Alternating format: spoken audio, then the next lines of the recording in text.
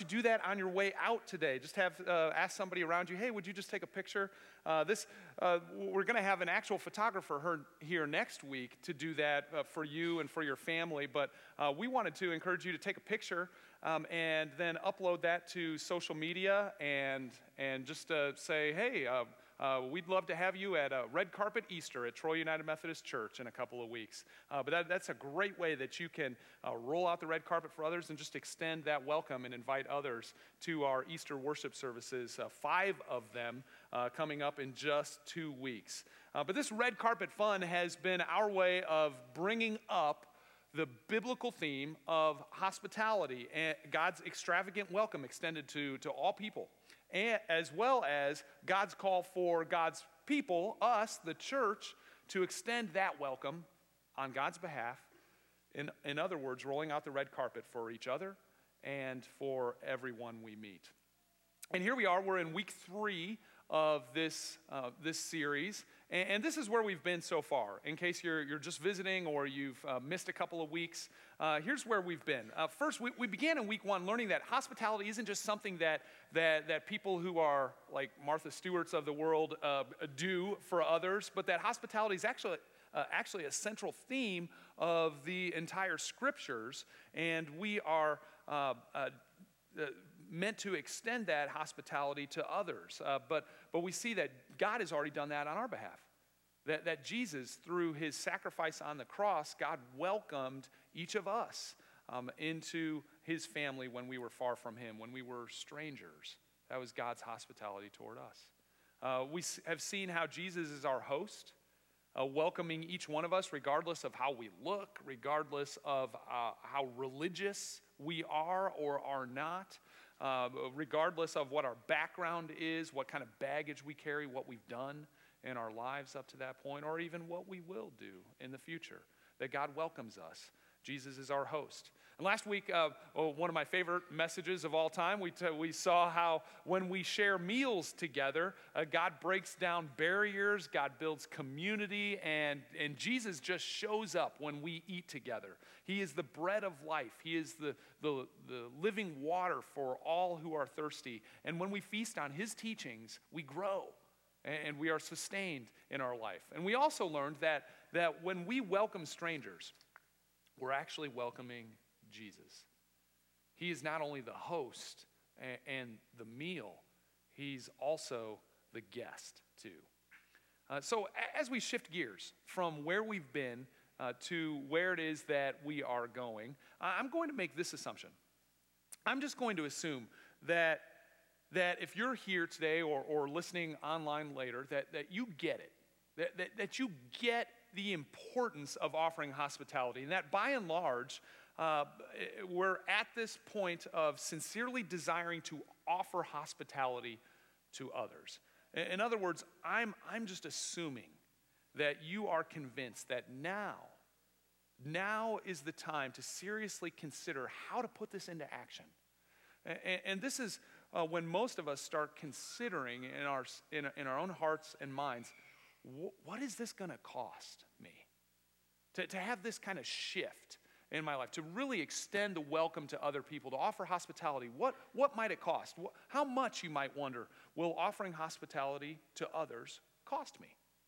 Well, maybe a little time, maybe a little money here and there, maybe an attitude, heart change, maybe stretch my comfort zone a little bit.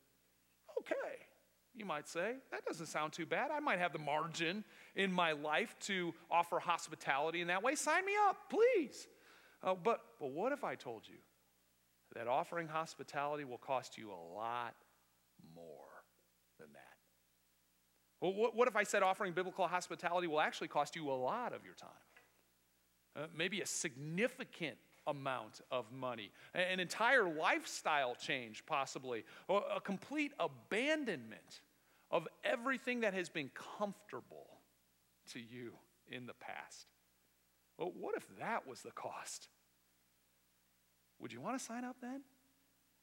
What if God's call to extend his welcome to others costs more than you feel like you have to give? What if you don't feel like you have anything left to give? And if you do, that you wouldn't have enough left over for yourself. This is the situation that we encounter in the scripture passage for today. Elijah was one of the greatest prophets of God that we find in the Bible, and his story begins right here in the 17th chapter of the first book of Kings. And here's a little background for our story. In the 8th century BC, so we're talking like 2,800, 2,900 years ago, in the 8th century BC, Ahab became the king of Israel.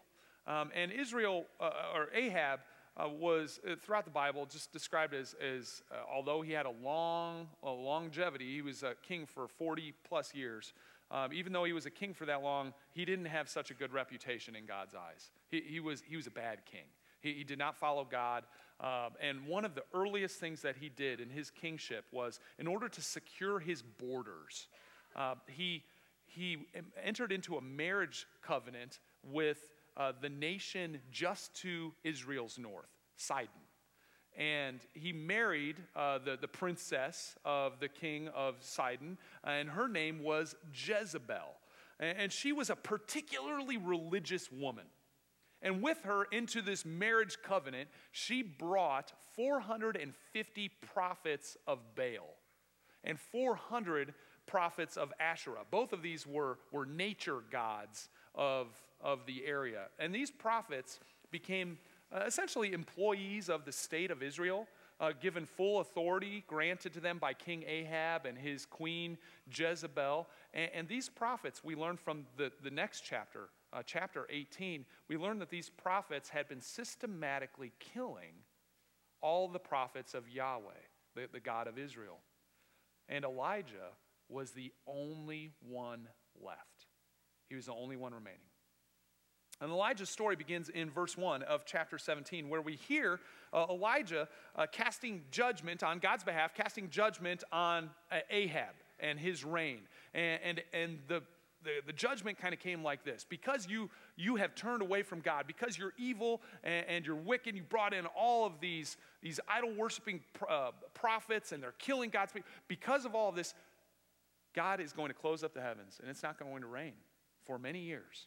There won't be a drop, and the entire region will enter into famine.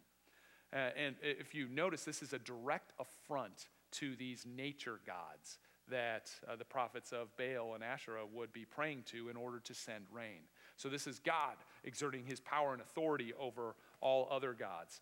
And so then after he casts this judgment, he's fearing for his life. He's going to be running. Jezebel's going to be chasing him down with her prophets. And so the Lord sends Elijah, who's on the run for his life, to a remote place, a small brook near the Jordan River in Israel, where God provides for all of Elijah's needs. That is, until the brook dries up in the midst of this severe famine. And then Elijah, the last prophet of Yahweh, faces the prospect of starvation. And that's where we pick up in verses 8 and 9. Then the Lord said to Elijah, "Go and live in the village of Zarephath, near the city of Sidon. I have instructed a widow there to feed you."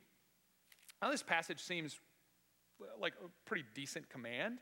Why would we wonder anything about this? Might as well send him somewhere. But for ancient readers, when they read this, they would immediately understand that Elijah would not have liked this command at all. In fact, Elijah would be very, very unhappy to receive this particular instruction from the Lord. Here's why. Here's some of the background. Zarephath, it's not in Israel.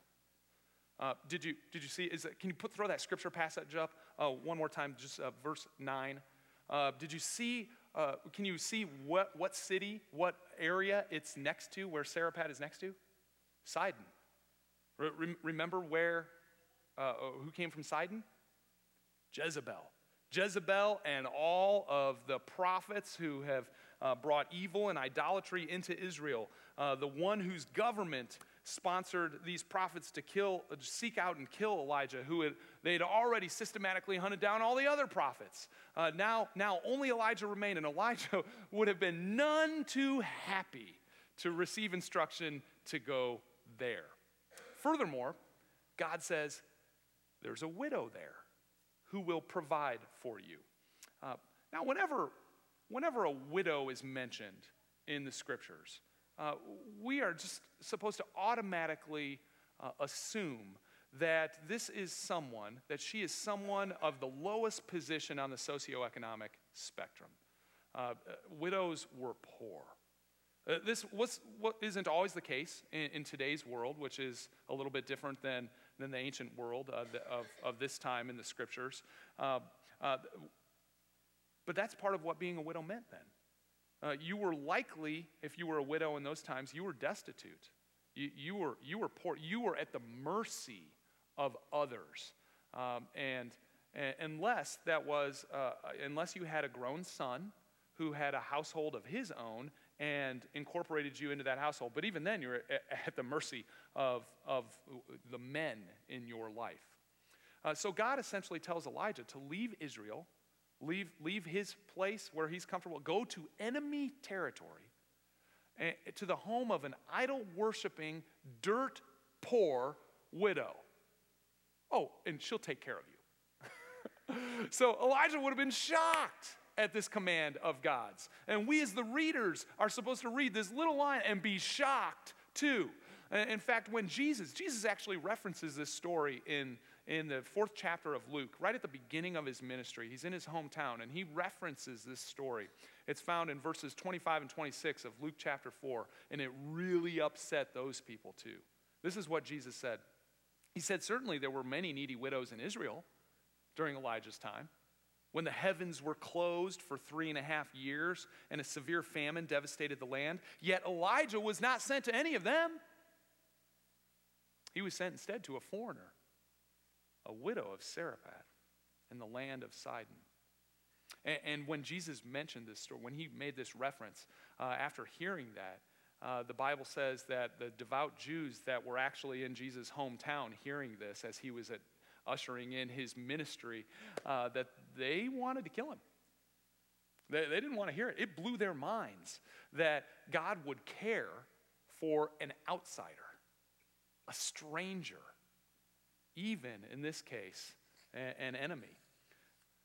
Well, despite Elijah's shock, we see his obedience. He goes. And then we have this beautiful story that I believe God wants to speak into our hearts today and really challenge us, to grow us, to teach us. Particularly, I believe God wants to teach us about the cost and the blessing of hospitality. The story has 5 parts, and I encourage you can follow along in your message notes. There are a couple of blanks that just to kind of keep you on your toes today to fill in. But the first part is God's call. Specifically, God's call to hospitality. And we see this in verses 10 and 11. So Elijah, went to Sarephat, and he arrived at the gates of the village. He saw a widow gathering sticks, and he asked her, "Would you please bring me a little water in a cup?"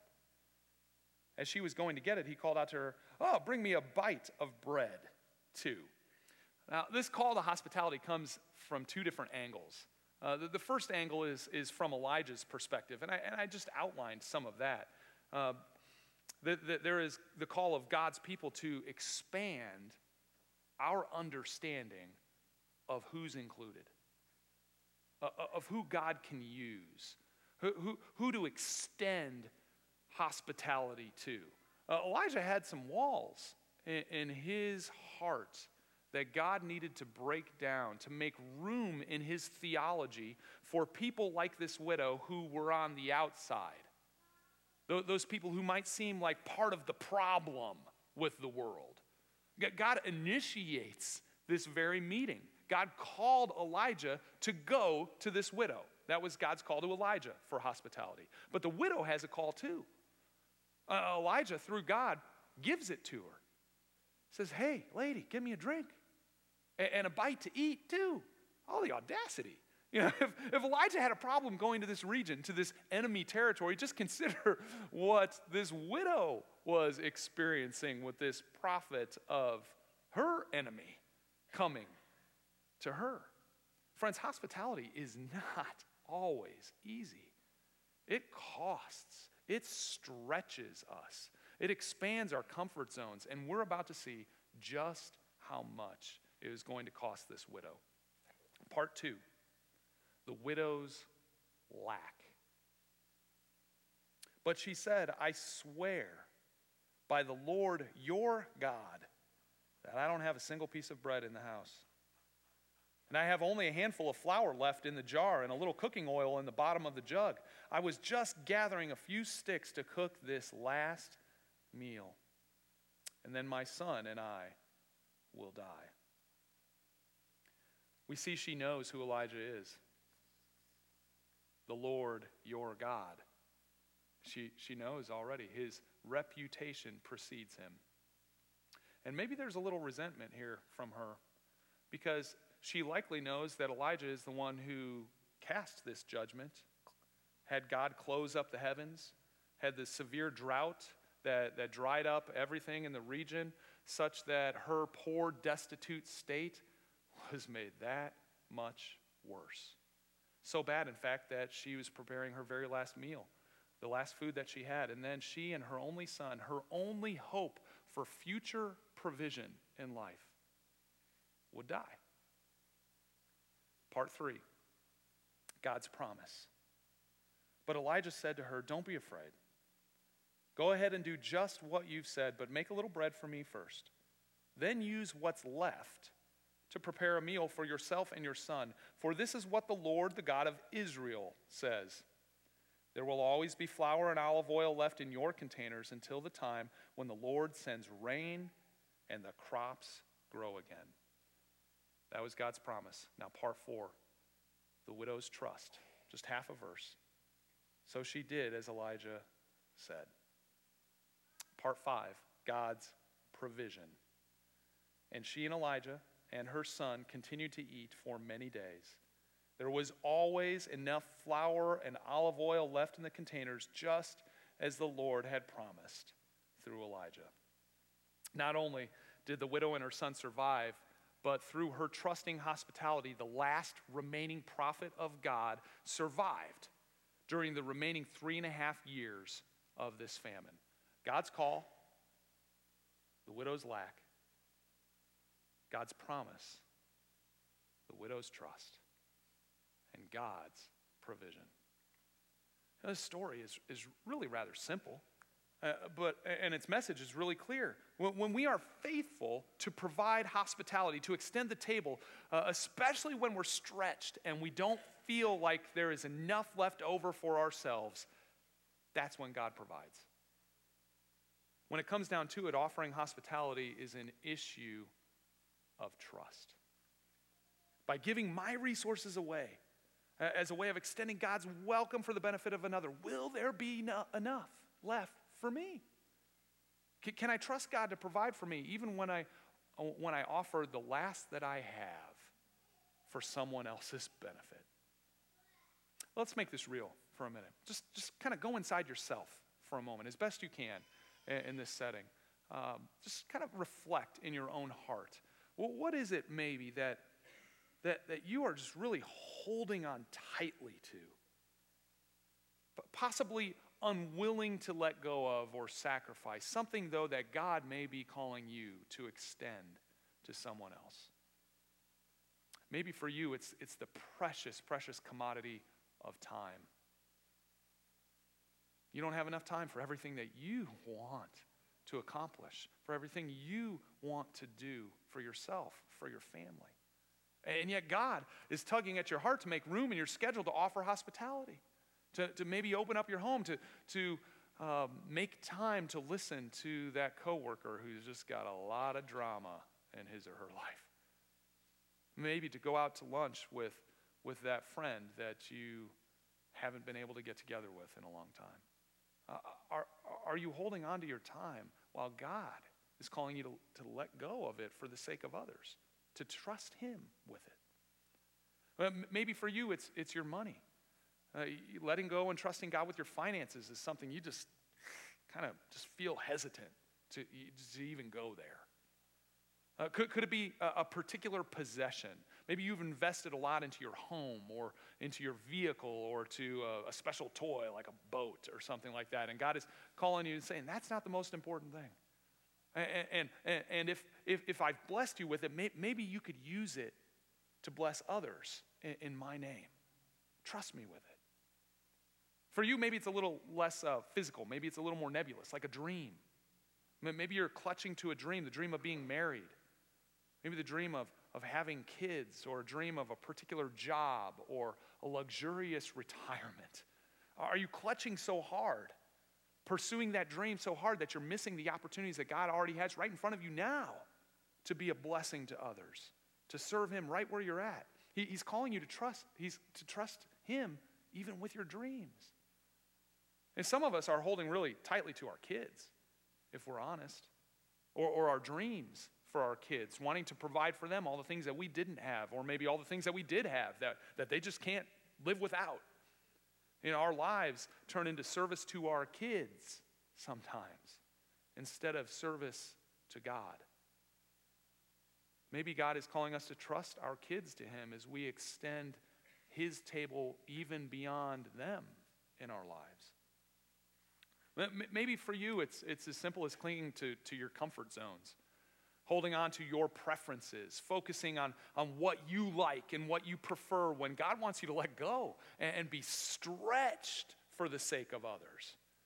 I've been so proud of our church living out this principle, that when God calls us to roll out the red carpet, to make sacrifices for the sake of others, making room for more people with low regard to ourselves, that we do it. I think of the willingness of the service that comes right after this, the sanctuary worshiping service at 10:15. That used to be at 10:30. The willingness that they had to sacrifice their preferences and move to back 15 minutes in order to make help the 10:45 worship service that will be in here, and similar to this service, to offer it to more people and allow it to have the best possibility to thrive. That was a real sacrifice that people made to do that. People in our church are willing to give, and I love seeing it. And with this Easter coming up very soon, where we'll be rolling out the red carpet to extend God's table to those who maybe are on the outside, we have several opportunities to offer hospitality that requires some measure of sacrifice. And here are just a couple of ways that I'd love to throw out there and just have you consider possibly today. We're expecting to host upwards of around 1,000 people on Easter Sunday. And that means parking is going to start to get kind of tight. You know what it's like when you leave the 9 o'clock service? It's like, whoa, a little chaotic here. And so I just want to invite you to consider the possibility of if you are able to park as far away as you possibly can. If you're not aware, the church, we own the softball fields and the parking lots that come with the softball fields. Maybe consider parking as far away as you can on those softball fields and then walking in. I am going to be praying for great weather for you, but bring an umbrella just in case. But also with 1,000 people, our prime worship services, 9 a.m., and 10:15 up in the sanctuary might be extra full. Maybe some of you would consider, even if this is your primary worship service, to come a little bit earlier. We have a sunrise service and an 8 o'clock worship service in the sanctuary, or come later. If this is like your preferred style, 10:45 will be the same as 9 o'clock, just with less people probably. So maybe consider coming a little bit later, or if that just won't work, at least scoot to the front. Whew, we got some space up here. So scoot to the front or scooch to the middle to make as much room for people. But finally, we are going to have several extra needs in serving on Easter Sunday, particularly in areas of hospitality. Things like ushers and greeters, even parking attendants to help direct some of the flow out there, and extra folks in children's ministry. Would you be willing to serve even just one Sunday, even just that Sunday? Maybe you attend this service and you'd be willing to serve in the following hour after that, or you'd come early for an hour in order to serve, to attend this worship service, to roll out the red carpet for others. If so, we can find a good spot for you, even for just one Sunday. If you want to mark that, if you're willing to mark that on your connection card and put that in the offering when it comes by during our final song, we will find a good space for you. It might go something like this: "Oh, please don't make me shake people's hands, but I can watch kids." Or just the opposite for some of us. But mark something like that down. We will follow up with you and thank you in advance. But I know that God wants to grow our hearts for others, even when it costs us. And here's the crazy thing, the very difficult thing. God doesn't just call us to give until it's uncomfortable. God calls us to give all of ourselves, even if necessary to the point of death. To trust God even then. And that's what the widow did. And she made her last meal and gave it away. And when we trust God like that, when we let go of control and trust God, that's when God does the miracle. That's when God miraculously provides. And you've heard me correctly through this entire message. Trusting God and extending the table of God to others is not without sacrifice. In fact, if you read on in this story, despite her blessing and the provision that God made for her family, the widow's son dies. And when she's at the lowest of lows, that's her whole future. Everything for her. When she's at the lowest of lows, even in the depths, God provides a resurrection. You and I, we can trust God, even with the most important things in our lives. We can trust God to meet our needs even when we sacrifice those things that we love for others. Well, we can trust God because God, in order to welcome us, God didn't even spare his only son. Do you see that? Do you see the parallels here? Do you see how God, at great cost to himself, gave his only son so that you and I might be welcomed at his table, welcomed into his family, even though we were estranged from him because of what the Bible says, because of our sin. The Bible even describes us as God's enemies. But he gave to the point of death so that we could be welcomed. So we can trust God to provide as we extend God's welcome to others, even though it'll stretch us, even though we'll likely experience pain, possibly even the death of something that we love in the process. We can trust God because through Christ, through the cross, we will experience rebirth. We can experience even resurrection. But I'm getting ahead of myself. That's a couple weeks away. So let's pray together. Lord, you are stretching us. You're expanding our hearts to extend the table of your grace and hospitality to those around us. And we confess that we are uncomfortable. And in our lack, we have, at times, considered holding back. But through your word, we hear your promise, and we see your example of radical hospitality at great cost to yourself. The cost of Jesus, your only son. Therefore, Heavenly Father, we pray that you would pour out your Spirit on us to have the courage to trust you as we step out of our comfort zones to welcome others in the name of Jesus, who first welcomed us. Thank you for the cross. And thank you for the empty tomb that reminds us that even when we pour ourselves out completely to others, you offer us new life. Remind us of this when we feel like we have nothing left to give. It's in the name of Jesus we pray. And all of God's people said, amen.